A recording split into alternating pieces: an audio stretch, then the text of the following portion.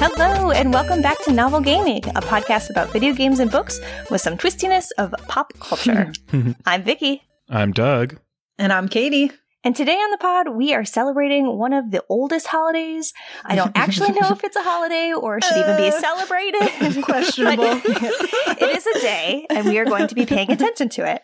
It is the Ides of March, if you didn't guess. So, Twist. Yes, big twist. So, to honor the life of the late Julius Caesar, who was literally backstabbed in 44 BC, we are going to be talking the ultimate video game betrayals, twists, surprises, little thingies. Amazing. Yes. So before we get into all the deceptive goodness, let's kick it off with our usual check-ins. So Katie, would you kick us off with what you've been reading lately? Yeah, I've been reading the biography of Julius Caesar. What? Just Wait, kidding. for real? No, not at all. Oh, that's amazing. That would have been incredible. I was going to say something in the intro about how we were nerds and probably all, read the Shakespeare play and know it. I haven't. Oh, I didn't know I took there a was Shakespeare a Shakespeare class play. and I never read any Julius Caesar stuff. What's it called? Julius Caesar? Yeah. I think it's just called Julius Caesar, isn't it? Yeah, at Brute. I know that. Okay. I mean, I know the historical I get the references. happenings. Yeah. I took 5th grade world history or whatever. So maybe I'm the only nerd, and I read it as a part of my Latin class. And Oh, yeah. I Yeah. didn't take Latin. okay, well, anyway, Katie. Yeah, you out-nerded us. Congrats. Tough thing to do. But back to reading what I'm actually reading. So I actually just started it before we started recording. So I'm only like 2 or 3 chapters in. But it's 6 Crimson Cranes by Elizabeth Lim, which is a book that my Kindle has been telling me to read for months.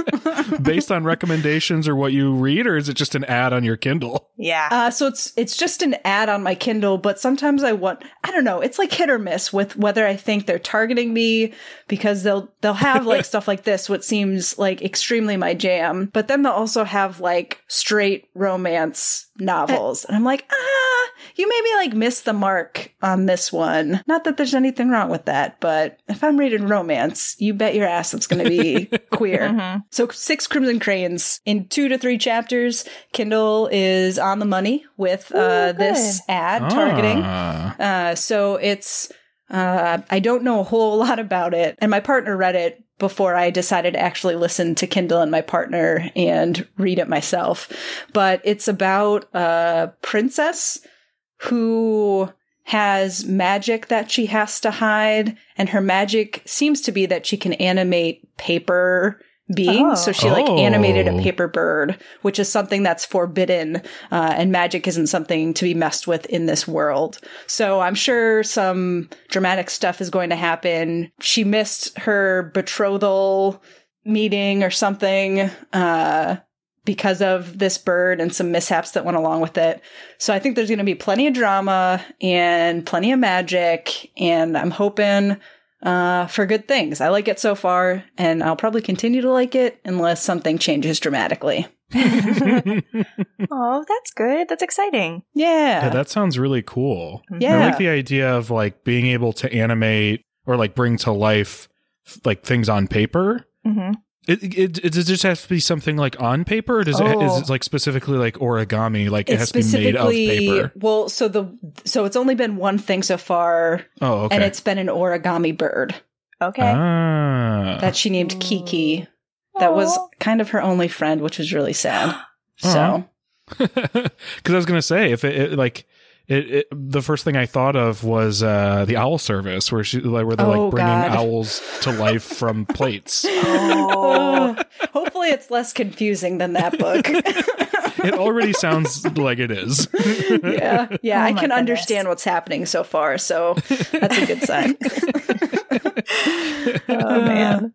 How about you, Doug? You reading The Owl Service too? Oh, I've just I've actually been rereading it once a week since we read that. No, I don't think I've read anything since our last book club episode. I genuinely cannot think of anything I've read. And I was trying so hard to think of like, did I even read a comic book? I don't even think I've read a comic book, so that's okay. I don't think I have anything, but I have watched stuff, so I will at least be able to contribute to some watching things and some things of interest. So nice. I think for the first time ever here, I got nothing. Totally okay. What about you, Vicky? Well, I have some things. So first, I want to share. I'm very excited. I purchased on eBay the Three Body Problem trilogy. So Remembrance of Earth's Past. Yes. So I had seen it as a newly paperbacked box set around the holidays, and I was going to get it. But then I didn't. So it's like, well, I'm going to get it now because I want it. And I've done this thing where I'm trying not to buy any new things this year. And I knew I wanted these books. I couldn't get them from the library because they were, 50th on the list or whatever. And none of the new ones, like you can't even get it at Target. It's all out of stock. Holy crap. Or like, thanks, Netflix. Yeah, so I was really worried that all of a sudden, I'm never going to read these books in my life. But I did find them on eBay, so I got them, and they're secondhand, and they're in beautiful condition, so I will hopefully sometime this year be reading The Dark Forest, and then, I don't remember the third one, but it's big. You know why they're in beautiful condition? Because people bought them because they're like, ooh, this is going to be a Netflix show. I'm going to read it. And then they opened it and they're like, oh my God, this is science. This is a lot. I will say the first one is in rougher shape than the other two. The other two look completely untouched. So that I was wondering why. I did. I got the second one from the library on audiobook, maybe like a couple months back, like shortly after we talked about it. And I started and I just was like, you know what? I'm not ready. I'm not ready yet. Right. Exactly. Like I hadn't fully recovered. And I liked that book. It's just like a lot. You know what I mean? It is a lot. I wasn't ready to think that hard. Yeah. And I need the paper one because I'm thinking back to the human computer. Yeah. I read it. And then I read 3 more pages, and then I went back and read it again. And then I think I'm going to need a hard copy of it too. You'll have to let me know. Well, have you started reading it, or is it just okay? I am just staring at it. It is on my coffee table, and I like to look at it.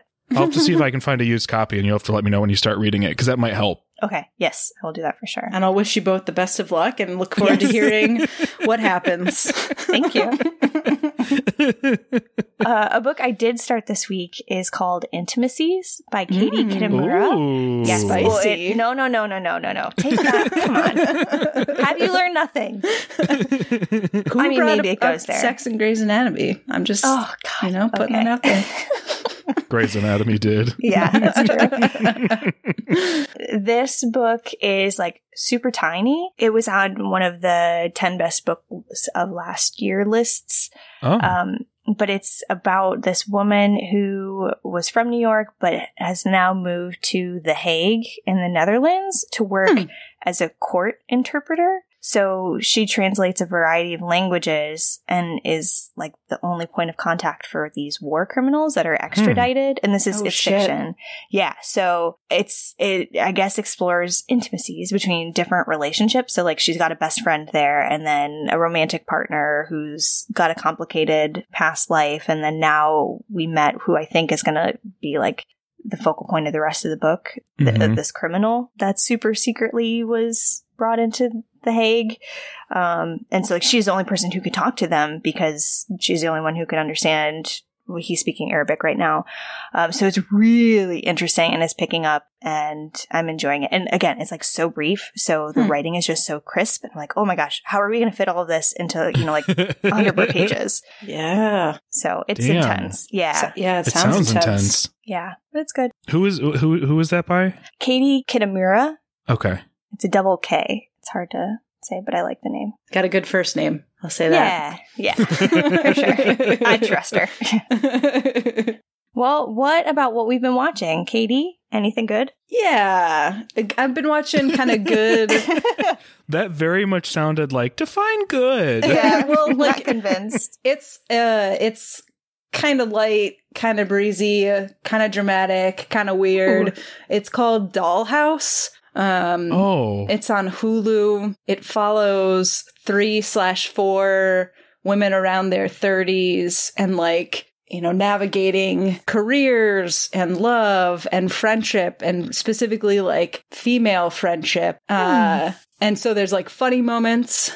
There's like heartwarming moments, and there's moments where person with a cat head comes up and like does weird things and gives like advice in different ways.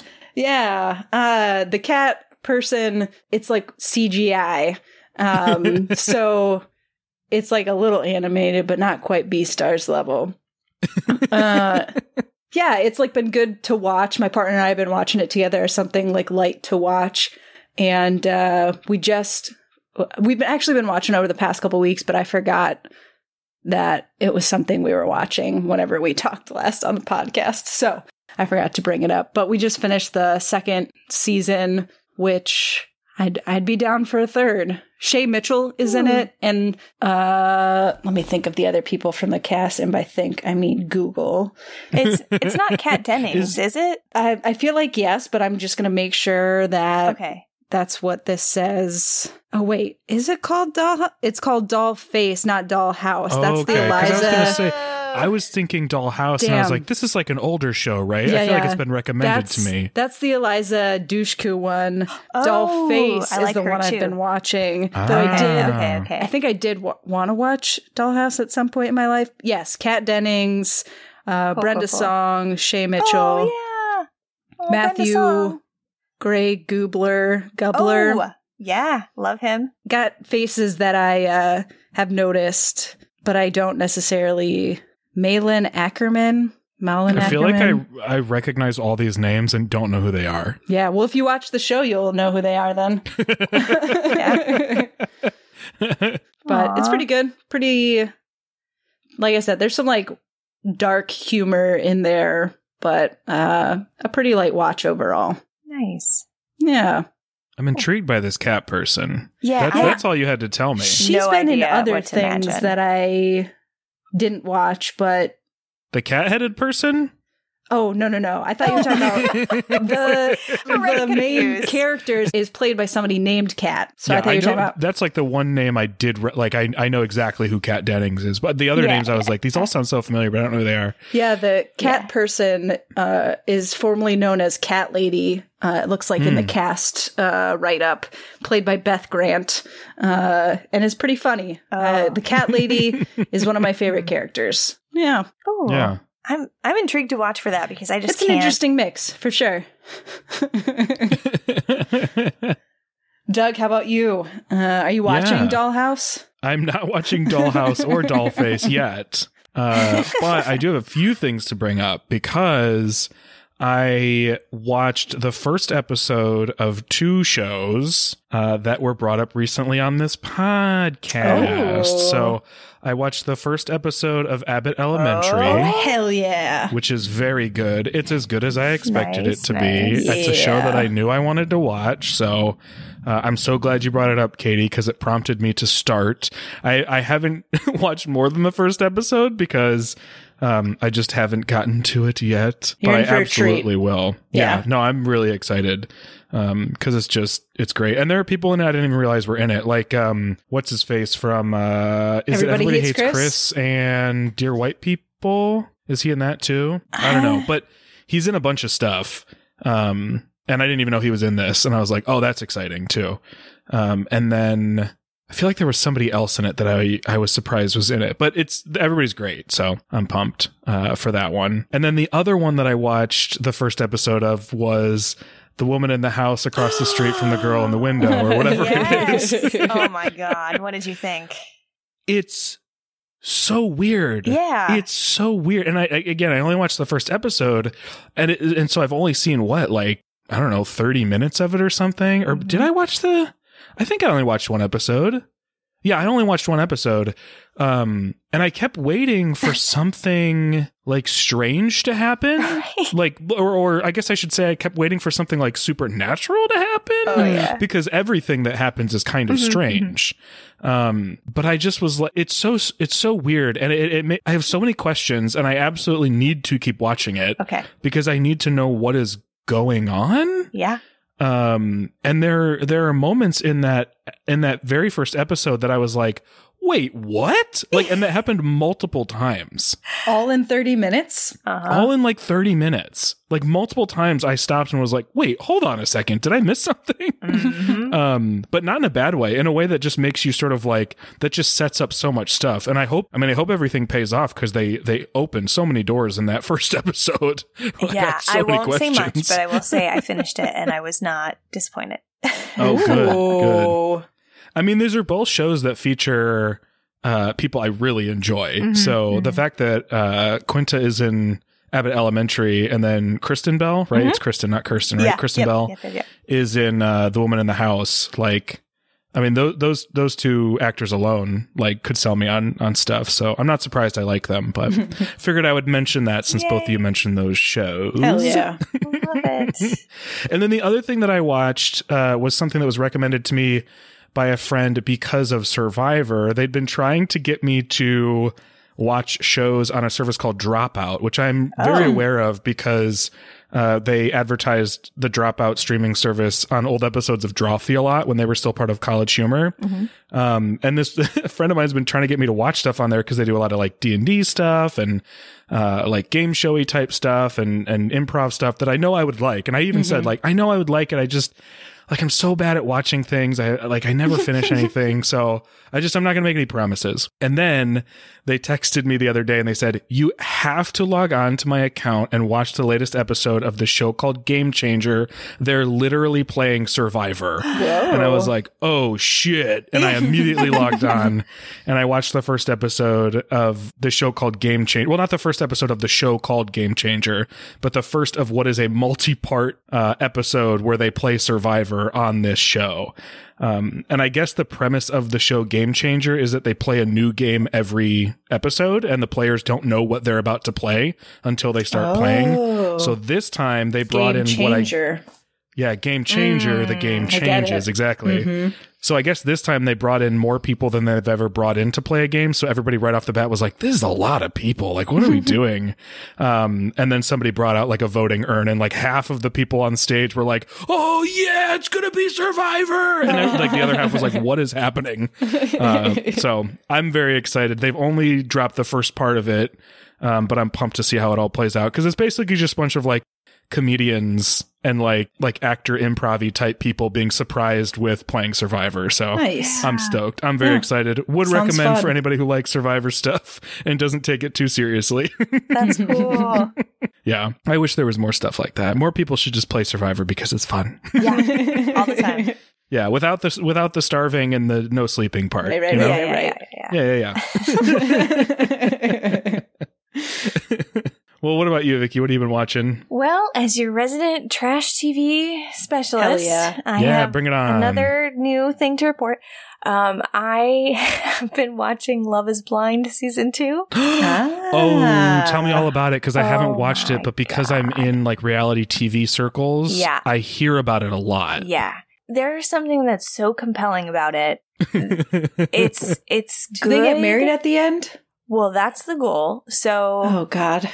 Doug, are you familiar with it at all? Or you just know the name? I think so. I think if I have picked up bits and pieces, there's some sort of phase where they can only listen to each other. Like the voice kind of. Yep, they're in pods. And then after that, they have to decide whether or not to propose to each other. Jesus. Is that right? Yeah, like one person proposes. Is it always a guy proposing to a lady? Last season, oh my God. So, well, I'm gonna spoil last season. So, spoiler alert. Spoiler alert for Love is Blind season 1. Yes, I think her name was Giannina, and I don't remember the dude's name, but he like went to propose because they're in pods. There's a wall separating them, but they're like mic'd up. So he went to propose, was kneeling in front of the glass, which they can't see through, and said some things, and she's like, no, I'm going to propose to you. And then she kneeled down and proposed to him at the same time. So it was a shared union. Aww. Yes. Oh, that's fun. What a wild game show. You set up such a beautiful scene. Yeah. It's something. So they have 10 days to like figure it out in the pods. Wait, yes, are they in the pods for 10 days? So they have a really nice like cushy living quarters, and then they go on dates. I'm using air quotes. So like their scheduled time, who knows how long or how many hours or whatever, with, you know, however many guys. And then I think they can indicate like who they're interested in, and then they get more time an alone time. There's less competition for the, near the 10-day. And then once they propose, then... They propose after 10 days. Well, some people proposed on the first episode, which was like 3 days. Yes. Wild. Yes. And then they go, and there's another dramatic partition between them, and then the doors just open, and then they see each other for the first time, and then they run. No, and here's the other bullshit thing that we all know. They are all beautiful people on the show, so no one... Of course. Yeah, so it's like a non-issue. Yeah. Do you remember... Netflix had that one show that was like, I don't remember what it was called, but everybody was wearing like masks and stuff. Yeah. Yeah. And I didn't watch it, but all I saw was people being like, wait, all these people are conventionally hot anyway. So who cares? Why are they all masked? Right. Like, why are they all wearing like mascot heads? Yeah. Right. If they all just look like Abercrombie models anyway. Yeah. It's the same freaking shit. And then they go on a vacation together, and then they live together. They give them a shared apartment for... Oh my gosh, this is all on the show? Are they married before or after? No. So the final... This is why I'm mad, because I thought I was all caught up, and I was like jamming through all the episodes, and then we have one episode left that releases on Friday, the finale. So the finale is the weddings. So the thing I don't like is they still talk about it like they can opt out. So essentially their final decision... Yes. So they all go to the wedding and they walk down the aisle, and then at the altar they say yes or no. Yeah. So it's still like you have an out. It's not. So it's all proposal phase, basically. Yeah. Except they're like condensing all of that sort of like first date, second date, third date, practicing living together, all that sort of stuff. Yep.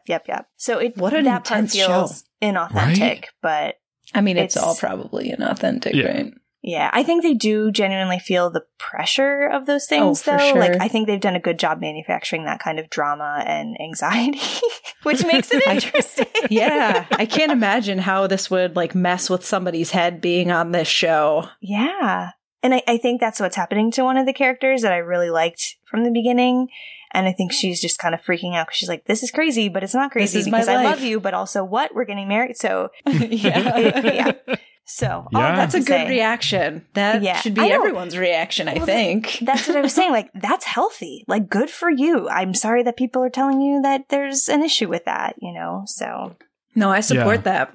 Right. Yeah, I always find any show that, like, and I watch plenty of reality competitions, right? So, like, who am I to say? But I think when when the reality competitions have to do specifically with finding a romantic partner, I feel like those shows need to be even more responsible about what's going on than something like Survivor or Big Brother or Amazing Race or whatever. Because, like, those shows, they're not trying to like expedite they're not trying to like emotionally manipulate you, but they're not trying to expedite a major life change. You know what I mean? Because like if you're getting married, that's a major life change. Or if you're on The Bachelor and I guess that's another one where like you could propose, like that's a major life change. So those always make me feel a little bit more wary because I'm like, what are they doing behind it? Like I feel really strongly that all reality TV and all reality competition should do a better job providing like mental health support and emotional support to anybody who signs up, because even if you sign up, it's intense.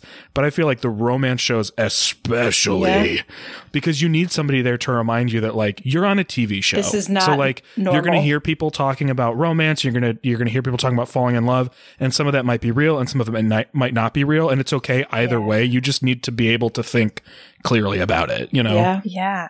And one of the girls has a lot of issues with anxiety. Another girl has a lot of, I'm going to say, trust issues. That's very reductive, but like she was adopted. She was assaulted, like a lot of very serious things to unpack that she's trusting her chosen partner with here. And it's like, it's 4 weeks and he literally could leave, So yeah, I think this one is, it's tough for sure. It feels cringy and it feels like they're playing on people's deepest desire to be loved and wanted and cared for. So I really like and want it to work out because they do seem, most of them, to like genuinely care for each other. But I think the show's angle is like, it's good TV. So see, that's the other thing. Like there is absolutely somebody there thinking about like, how do we get the most out of these moments and what is the best TV? Yeah. But you can cast people who are game for what they're about to go through. That's true. Versus somebody who seems like maybe they're not fully. Mm-hmm. And I'm not saying that the people who are on the season you're watching are fully game or fully understand. It sounds like maybe some of them aren't the right people for the show. Mm-hmm. But I think of a show like Too Hot to Handle. I don't know if either of you have watched Too Hot to Handle, but that one, they basically take a bunch of people who are like, I'm going to go on a dating show and I'm going to fuck a bunch. Oh, yeah. And then they surprise them and say like, oh, by the way, it's a game show. Anytime that you kiss or have sex or anything, like you lose money from the pot. Like that's at least not like that's not like forcing people into a situation, you know what I mean? Right. Like where like they have to do things. It's like the opposite. And so all those people kind of like sign up for a wild and chaotic and pandemonious time. And it sounds like maybe not everybody in Love is Blind is realizing that that's what's going to happen to them. Yeah. I think that's a good way to put it. Yeah, it's good, but maybe sad a little bit. I don't know. Yeah. It's a phenomenon, if nothing else. Yeah, for sure. I would recommend you watch at least the first episode because it's fascinating. I think I'll probably watch at least some of these shows because I think Netflix is probably going to eventually try to put out a competitor to like The Challenge because they're building like their own reality like universe, you know, like with Love is Blind, with Too Hot to Handle, with The Circle. Like their reality competition brand is really strong. And so I wouldn't be surprised if they tried to directly compete with The Challenge. Some of those, some folks have already made it to The Challenge. So if they're going to, if those people are already interested in something like that, I can't imagine Netflix not trying to do something like that. Yeah. Well, Doug, you said you're thinking about some stuff? Did I? I thought you did. Maybe you didn't. I mean, I'm thinking about some things. Are you thinking some? Yeah, I'm not thinking about anything. Yeah. To hop on my quick soapbox and talk a little bit about political betrayals. They're just not to dwell too much on it, but there have been a lot of continued attacks on trans youth and talking about race and history in schools and quite honestly, LGBTQ plus people also in general. So just a reminder to pay attention to what like some politicians are sprouting and spouting and letting them know that it's messed up and actively harming some of the most vulnerable people in our country. Mm-hmm. So just and also that to listen to what they're saying loudly and what they're saying quietly, because there is a very unfortunate coincidence of a lot of this type of legislation, this like civil rights rewind legislation. It often comes at the same time as quieter legislation or quieter sneak it in court hearings or revelations. Just look at Texas and today. There's two big news pieces out of Texas, and I do think one of them is meant to cover the other, and it comes at the expense of trans kids, which is really gross. Yeah. Yeah. And as you're talking about that access to healthcare for folks who may get pregnant and don't want to be pregnant is another thing that is coming under attack. So it's a scary time, but we can make our voices heard. So do that if you're feeling up to it. So an epic, unfortunate twist and betrayal of a lot of people in our country. And that's all I got. That sad news. Yeah. That sad reminder. It's an important thing, though. Yeah. Thank you for sharing about it. Any other things? It's weird to transition. Tough to get away from that. Yeah. I don't have anything else. I don't think I do, other than I tried to put a gaming chair together today and it was really hard. So maybe they should make that easier. Oh, did you like to transition away? Yes, thank you. Did you get a new one? Like it came in a box in two pieces? Or like you tried to make one from scratch? More than two pieces, that's for sure. Oh, shit. But it was really hard to put together by myself. Oh. So maybe make it easier next time, gaming chair people. Thanks. For real. Yeah, that's a cool I'm sitting thing. in it, so. Okay. All right, it's functional. Fingers crossed we don't hear a giant boom as we're crash recording. That's the ultimate betrayal. Yeah. Chair falling apart underneath me. Oh, man. Well, thank you for that transition, Doug. Let's get into our video game betrayals. So what we did is we selected a list of games and we've kind of broke from our usual style. So we actually collaborated on this list together. Before we started recording, we had some very serious negotiations about what we were willing to spoil for each other. This was a really tough exercise. I think we found that it's hard to think of big game twists and betrayals. A lot of times games might have some kind of surprise or like little twistiness, but we wanted to pick things that seemed pretty overt. So, a couple disclaimers: we are definitely going to spoil things. No question there. Yeah, that's essentially what this episode is, just spoilers. But we didn't want to spoil for each other, so like I said, we did edit. So if you don't want to even know that a game may or may not have a spoiler or a twist, you could feel free to tune out. We will see you in 2 weeks, and we wish you well. We ourselves are super spoiler conscious, and we know folks are super spoiler phobic, so we honor and respect that as we get going. Yeah. Yes. As a big spoiler phobe, I have no hard feelings if you dip out now. Yeah. Take care of yourself out there. Protect your peace.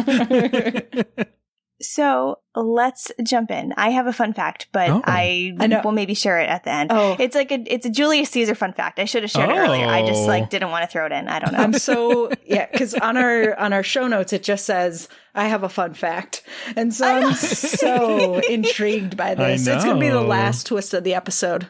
Beautiful. Well, I mean, it's you got to build that tension. No. Maybe I'll just share it now because I should have just shared it earlier because we're talking twists. We've kind of moved on from our Julius Caesar bit, but I was still excited to share it, so I will. Did you know that I was actually at the spot where Julius Caesar was backstabbed in the back? No, where is that? I don't even know where that happened officially. Did you stand where he stood? So you can't stand where he stood. So in Rome, you could go to the Forum, and his burial, or not his burning pyre. He was buried on the spot. There is an area where people actually lay flowers and roses in honor and remembrance of him, which is pretty cool. Huh. But the actual place where he was stabbed is a little bit farther north. It's actually a cat sanctuary now. So what? Yes. Oh my God. It's my favorite place to go. I want my death space to turn into a cat sanctuary. Sounds amazing. I have a cool picture that I will post to our Twitter, but it's old ruins that are pretty far in the ground. So you stand, I don't know, maybe 50 feet above, and they've got clear gates around the area, and it's pretty big. He was killed down there, and then now all these Roman cats. Rome has a stray cat problem or wonderful thing. I don't know. Yeah, cat opportunity. So they all live there, and they actually opened a shelter, so you can go and adopt or sponsor a Roman cat. You can adopt a roaming Roman cat. Hell yeah. Yes, you absolutely can. But not one's name's Brutus. No, don't do that. No. They already have names. But that's my fun fact. I just wanted to share. That's so funny. Thanks for sharing that. Yeah. Again, nothing to do with games, but I just wanted to work it in. So who wants to get us kicked off with our first game with a twist? Well, I'll kick us off with a game that I think kicks off with a betrayal, if I'm remembering correctly.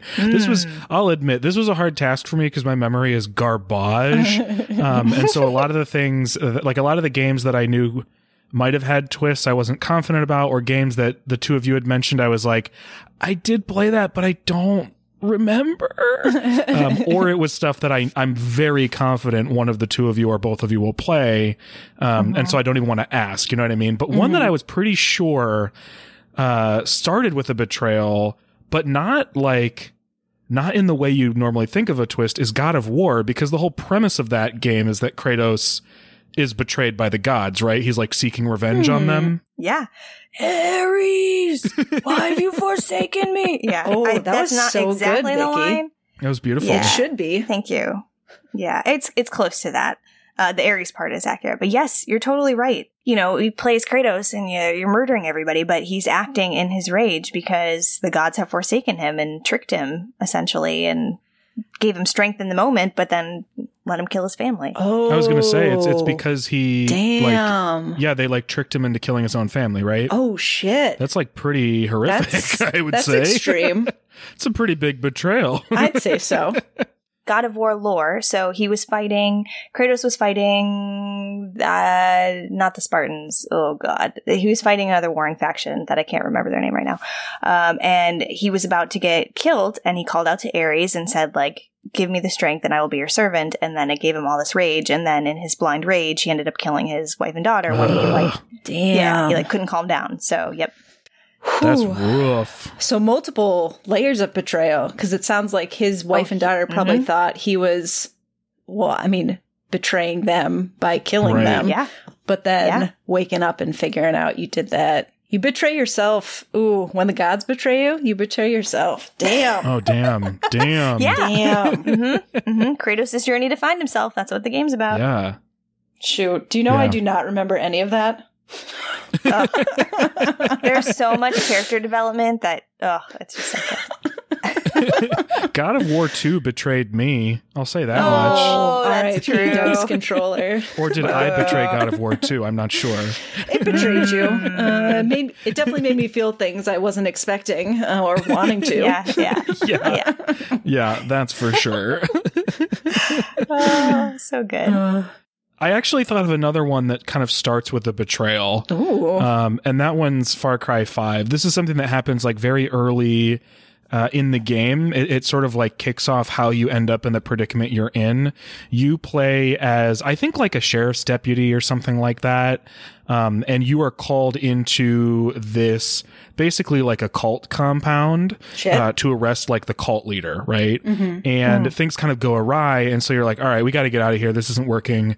And when you get back to your helicopter to escape, you like call the dispatcher to let you get out. And it turns out that the dispatcher is one of the cultists. No. And so the whole reason you end up stuck there and the whole reason you end up stuck in the county is because it was a setup. Exactly. Damn. Yeah. And so that was a moment that, like, even though it's not like a big game end twist or, you know, like a big betrayal, like down the line, I remember watching that in the opening. And I actually played this with my Spider-Man podcast co-host, Derek, and both of us were just like, oh, fuck you. Like, it was like one of those moments where you're like, God damn, like, this is bullshit. We were set up. So that was definitely a big moment for me. Oh my goodness. That's a good one. Yeah. Yeah. It was effective. It was really effective. Because even though you kind of knew you were going to have to spend time there, it still was like one of the few people you'd interacted with to that point in the game. So, you know, it's it's early, but it is effective. Damn. Yeah. That actually makes me want to play it more. Yeah, just play like the first 30 minutes and you'll get, you know, some of the best story in the game. Nice. Throw my shade at Far Cry 5 real quick. Womp womp. It's a very fun game. It's a very fun game. One kind of twist surprise for me, I remember from Uncharted 1, it's just Uncharted, but I keep calling it Uncharted 1. I remember playing, it was a long, long time ago. This is actually probably one of the first games I played on PS3. I remember playing all the way through. It's kind of a serious, like, treasure hunter game. I mean, Nathan Drake is funny, but there's nothing abnormal about, you know, trying to pillage for treasure or whatever. And you get almost all the way at the end, and all of a sudden these zombie El Dorado monsters pop up. So shocking. And they were difficult to beat. So shocking. That, I was fully gagged because I just, like, I had no idea. And I think when I was playing that game, somebody, like, was watching me play. I think I had a friend who was like, oh, I really want, like, next time you play, let me know. And she was like watching as I played. She was like very invested in the story. And when that happened, both of us were just like, are these zombies? Is this a zombie game? Oh like, what is happening? Yeah. Cause really up to that point, it's like you said, it's funny, but it's like no nonsense. It just kind of like another, explorer. Let's look at these cool artifacts and steal them type of game. And then, just like out of nowhere. That was the first time I had played any game like that. Like I never played any, like Lara Croft or anything like that. And I think I only played it because both of you had played it and were like, this is so good. So then I was playing it and I was like, what the hell is happening with these zombies? Yeah. And they're scary and intense and like hard, like you said, Vicky, like difficult to beat. Yeah. Yeah. Not into that. Although I was kind of into it. Yeah, I mean, it's super fun. Like, it ends up being really fun. And it ends up being kind of characteristic of the series, right? Like, and if you think of, Indiana Jones or Lara Croft games, they all kind of have some sort of little like supernatural type twist to it. So it's like almost like I should have seen it coming, but there's no way to. Like, you don't know that it's going to follow in those footsteps. But I don't know. They end up kind of carrying that through into other games, like some element that you wouldn't necessarily expect or think to be grounded in reality, Yeah. Yeah. So, and Uncharted in general, I feel like is a game that has, if I'm remembering correctly, I think it has some betrayals along the way. You never quite ever know who to trust. Oh, yes. That's very true. Probably like through the whole series. Yeah, for sure. Yeah. I didn't even bring that up. Good call, Doug. Another oldie, but a goodie. So the very, very first Assassin's Creed has a ginormous twist at the end. You play in this one as Altair, and you go through the whole game trying to, figure things out and get the Piece of Eden and help the Order, the Brotherhood. And then at the very end, you find out that the leader of the Order is actually working for the enemy, and he wants the piece for himself and wants this ultimate like god power. Yeah. Damn. So, Altair has to do a little work and kick his butt. But it was just really weird because I love Assassin's Creed. I have not played Valhalla, but I've played a few, but I cannot follow the actual storyline. I was going to say, I like doing the assassiny things. But yeah, I don't actually know what the Piece of Eden does. It's so Is weird. every game about the Piece of Eden? No, but it's like weird, mystical. So I played the first couple Assassin's Creed games and then some of Odyssey. I definitely beat the first one, but I don't remember that twist, probably because I was so confused about what the hell is happening in the story and what am I a part of and what are you a part of and what is this actually about? Is that why people say you can skip it? Is it is that why, like, is that... Because I hear that a lot. People say you can jump right into 2. They all have elements of confusion in them, I think. Okay. So it's not like the first one is just like the only confusing one. Yeah. I think it's gameplay. It's a tough game. To play all the way gotcha. through. And okay. There's no trophies. Oh, no trophies. I'm surprised you played it. I mean, that's why I haven't played the first Lego Batman, is because there's no trophies. The ultimate betrayal. No trophies. I know, right? No trophies, By no game, no trophies. What? Yeah. It just has the whole story has a weird other like reality that is happening at the same time. Because you like go in a pod or something and time that's travel in your mind. That's the only thing I remember. And I didn't finish the game, but that's what I remember from it is like, you're like, aren't you like quantum leaping into the past basically? Yeah. You're like past lives or whatever. Yes. Wild. So that part I don't understand, but when you actually go into your past life, that's what I dig. And then at the end of this one, you're Altair in your past life, and you have to fight the Order leader. So that was surprising. I wonder why they didn't make the twist of that game the fact that you are actually in the present and just like drop hints along the way. Oh, hey, you want to know something that I'm remembering about the present in that game? Kristen Bell is actually in that game. Oh, really? Yeah.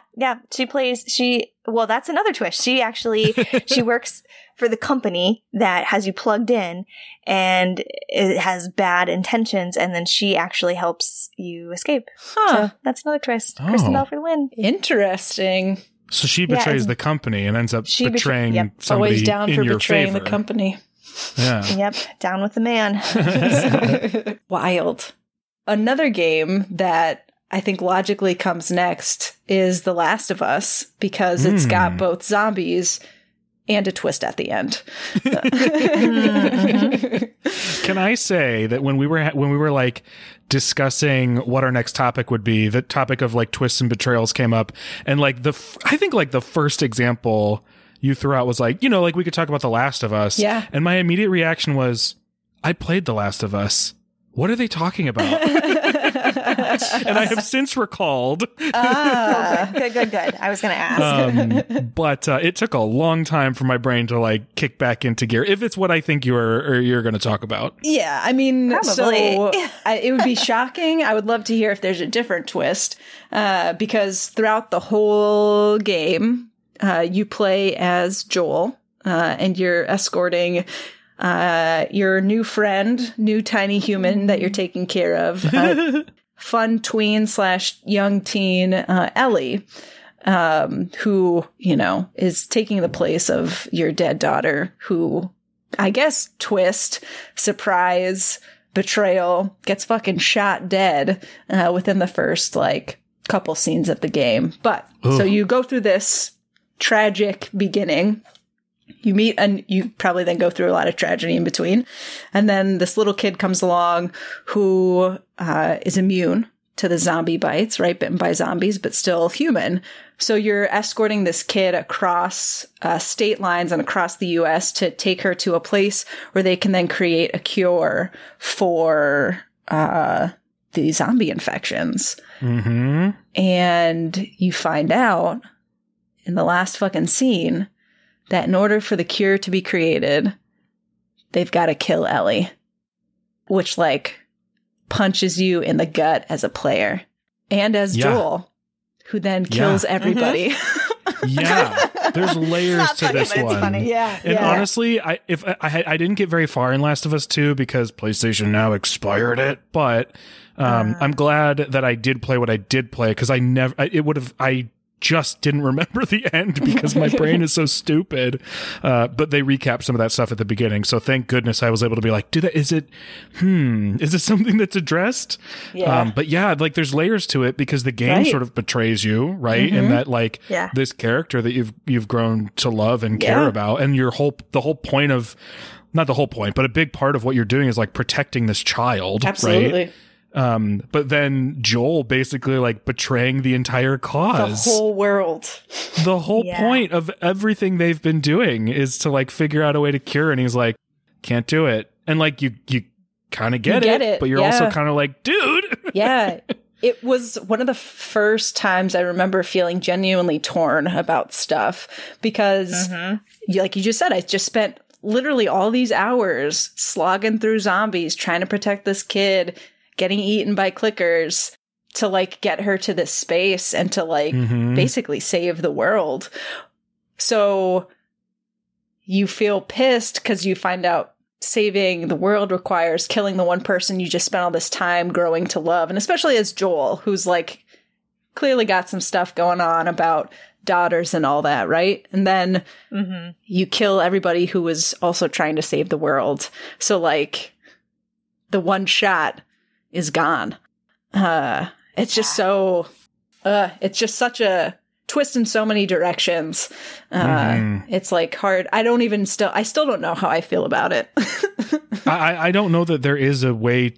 I don't know. This is a pretty big statement, but I don't know that there's a way to feel good about it either way. Like, I don't know that there's a way to like, it's one of those sort of like philosophy question, or I guess ethics questions they give you where it's like, well, something sucks either way. Oh yeah. The train scenario. Yeah, exactly. When I was thinking about The Last of Us, not talking about it, I really thought that the betrayal was Joel's betrayal of Ellie. And Ellie like wanting to use her immunity for good. Or like at least feeling like she could do something. That's true. When he didn't tell her. Yeah. Yeah, he took away her like agency in that scenario. And again, like she's a kid, but also like she knew what was going on. Like she lived in that reality too. Yeah. Yeah. And I don't remember the exact line, but I think like I remember them leaving and her like looking a little dejected, and he was like, yeah, it just didn't work out, kiddo. Yeah. And she was like trying to ask like what happened. So that was where I thought my biggest, I have no idea how I feel about the whole thing, but that I was like, oh God, but that one hurts. Yeah. Yeah. I think it's one of those things where you're just like mad at the situation. Yeah. You're just like, ugh, really? Yeah. Yeah. This is what we got to do. I feel like the same thing kind of happens, or at least a similar buildup in the sense that like there are characters who care about each other and then things go awry happens in the Spider-Man game on PS4 too. Oh, definitely. I feel like there were feelings sort of similar to The Last of Us where, whether you know the characters or not, the relationship between the protagonist Peter Parker and the ultimate sort of big boss in Doc Ock is that throughout the whole game, you're like his assistant and you're like helping him work on this technology he's trying to develop because he's like been spurned by like a sort of corporation. So like a character that you're sort of rooting for and supporting, and then ultimately at the end you're like, wait, no, hold on, no. Yeah. Don't do that. We cared about each other. Don't do that. Please stop. Yeah.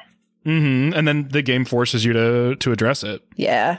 Yeah. I also think with Spider-Man, another not as close relationship, and I honestly don't even remember his real name in it.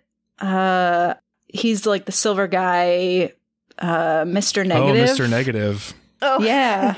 Who Vicky and I totally remember. bombed in one of our previous episodes around video game trivia.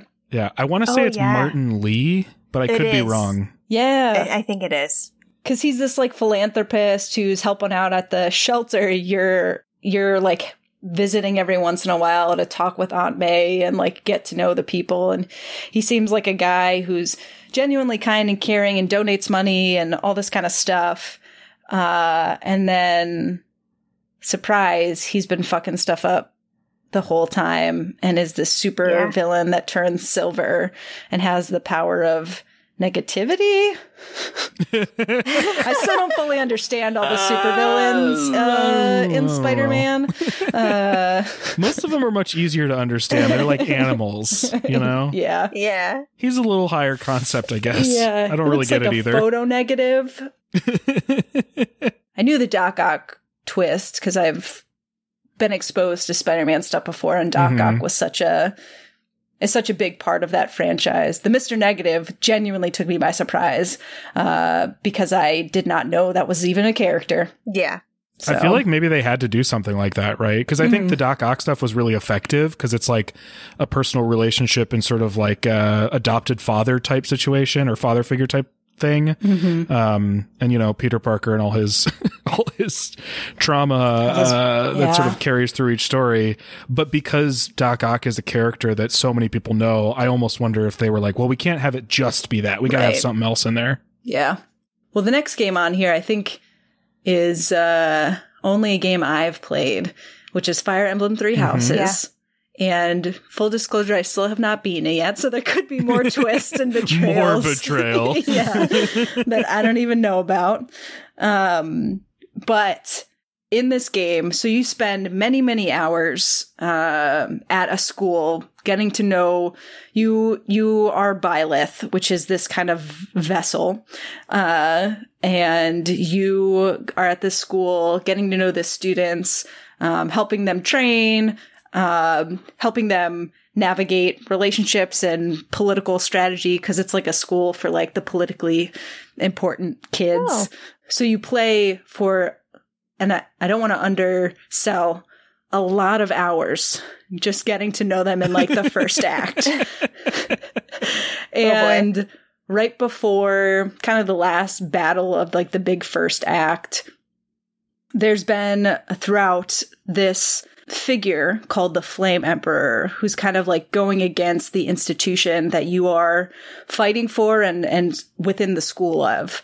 The Flame Emperor has been showing up and messing stuff up and, causing issues for the institution that you're kind of working with.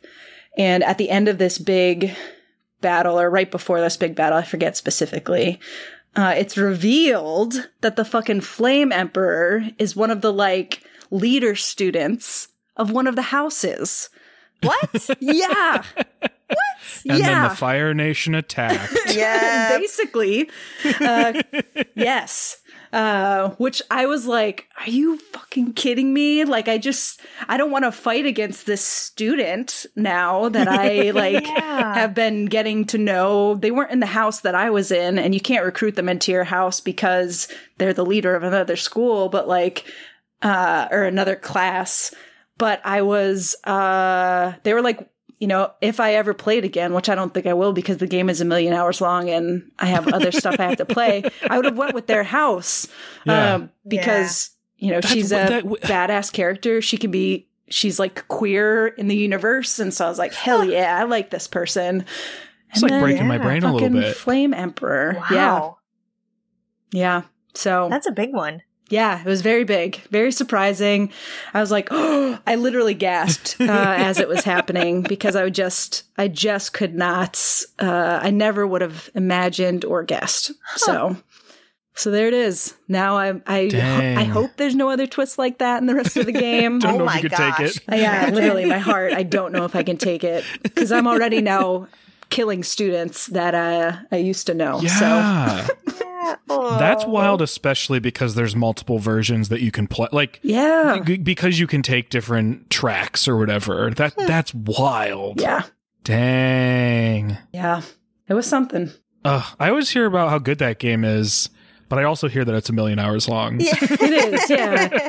It's got some good, like, Advanced Wars style, turn-based, moving the pawns around the chessboard, battling, and it's also a dating sim, which I love. It's a little bit of everything. And it's got political drama and fucking twists. So there's a lot. There is a lot. If it were a political drama, it didn't have some twists and turns. You know they'd be doing it wrong. You know? Right. Of course, yeah. Well, Doug, you're the only one that played this next game, I think. Yeah, so Fire Emblem is one that only you've played. Castlevania Symphony of the Night is one that that only I have played. And this is one that's maybe more of a twist than a betrayal, but I did say that God of War 2 kind of betrayed me. And I think that Castlevania Symphony of the Night kind of also betrayed me, especially when I played it as a kid. I felt quite betrayed. But I'll also say it's like the best kind of betrayal. Ooh. Because, and this is something I never talk about because I always want people to experience it, but we're in full spoiler mode and neither one of you crossed this off. Yeah, so let it flow. So one of the greatest things, if not like the greatest thing about Castlevania Symphony of the Night, which is one of my favorite games just based on gameplay and structure and all that sort of stuff, is that you spend all this time, you know, like battling your way through Dracula's castle, right? To get to Dracula and ultimately like slay Dracula. And you're like his son, which you know from the beginning. That's not like the twist or anything. Yeah. But like there's a familial relationship there and you do all this work and all this, you know, beat all these bosses and all this sort of stuff. And then you get to Dracula or you get to, you know, the final boss or whatever and you beat it and then learn that you're actually only halfway through because there's a whole nother inverted castle. What? So you don't just 100% the game, you 200% the game. Oh and the counter, the percentage counter even counts up to 100%. So when you finish the first castle, which you think is the only castle, you think you're done. And then they're like, nope, JK, there's just as much more, baby. And it's all upside down. Wow. Yep. Shoot. Then you have to do it all. I mean, not all over again. It's you know, it's inverted, so it's different and whatnot. And there's like, you know, they play on the fact that it's inverted, but you didn't beat Dracula after all, basically. Oh my gosh. Dang. It's fucking wild. I'm and be you know, honest. at the time, when I was like watching my older brother play it and whatnot, that happened. We were like, are you kidding me? And then now I'm like, oh, this is great. I get to basically play twice as much, you know? Yeah. That's So the funny. best kind of betrayal. My reaction, if I'm being honest, would be, I think I'm done here. Yeah, same. Like, oh, that's nice. Okay. Good luck to whoever does that. No, by that point, you've had so much fun. You can't wait for more. Oh my gosh. Wow.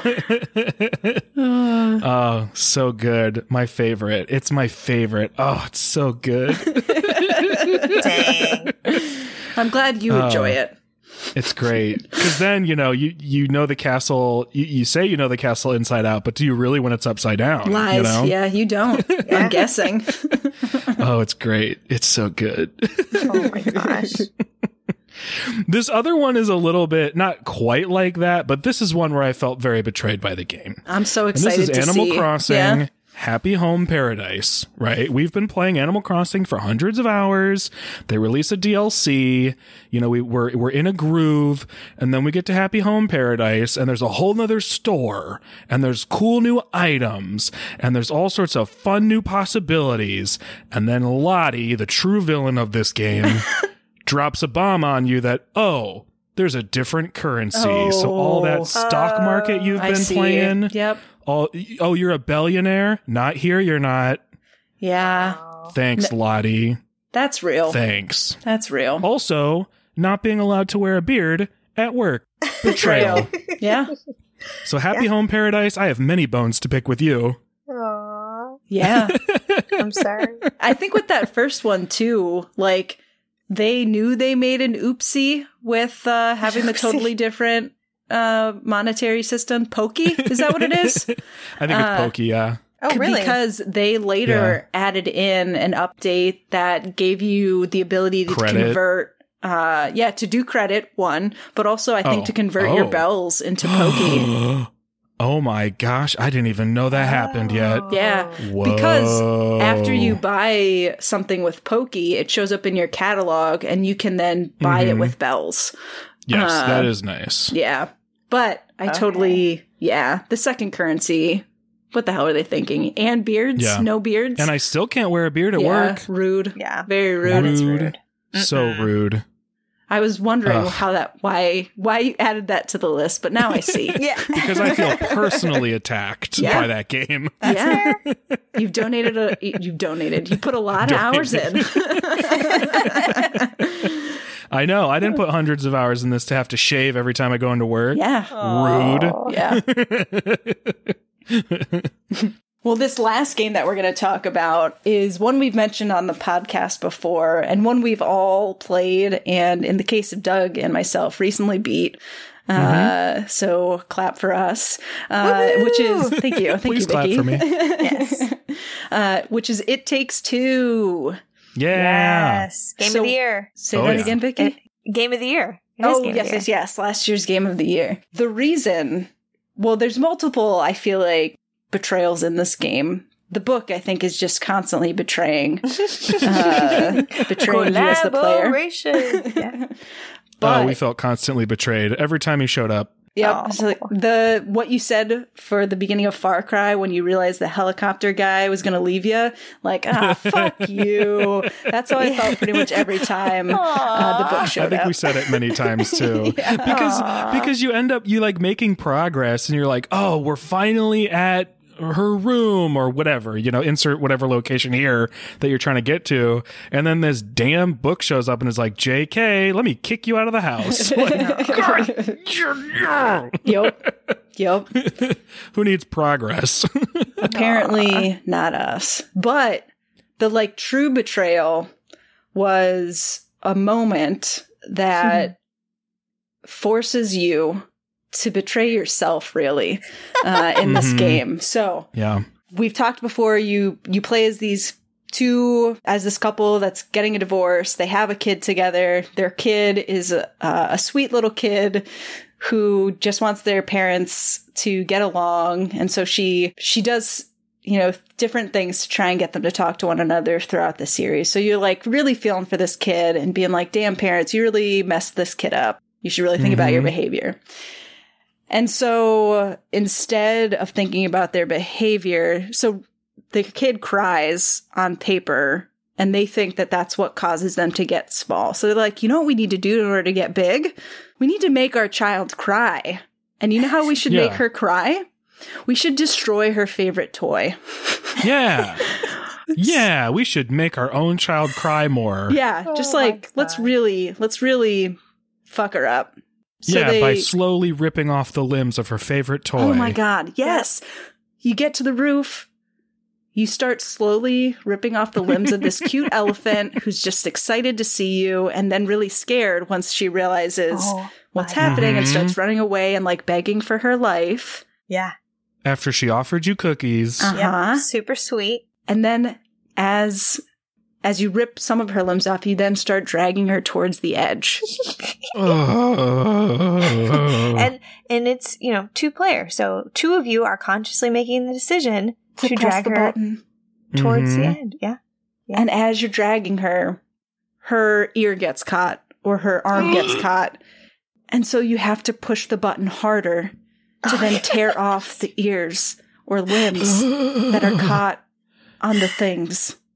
It's terrible. That's pretty awful. It's so brutal.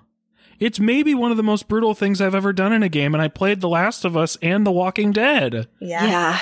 Because then after doing all that, you then still need to bring her to the edge, where then she hangs on, and then you need to, like, get her off.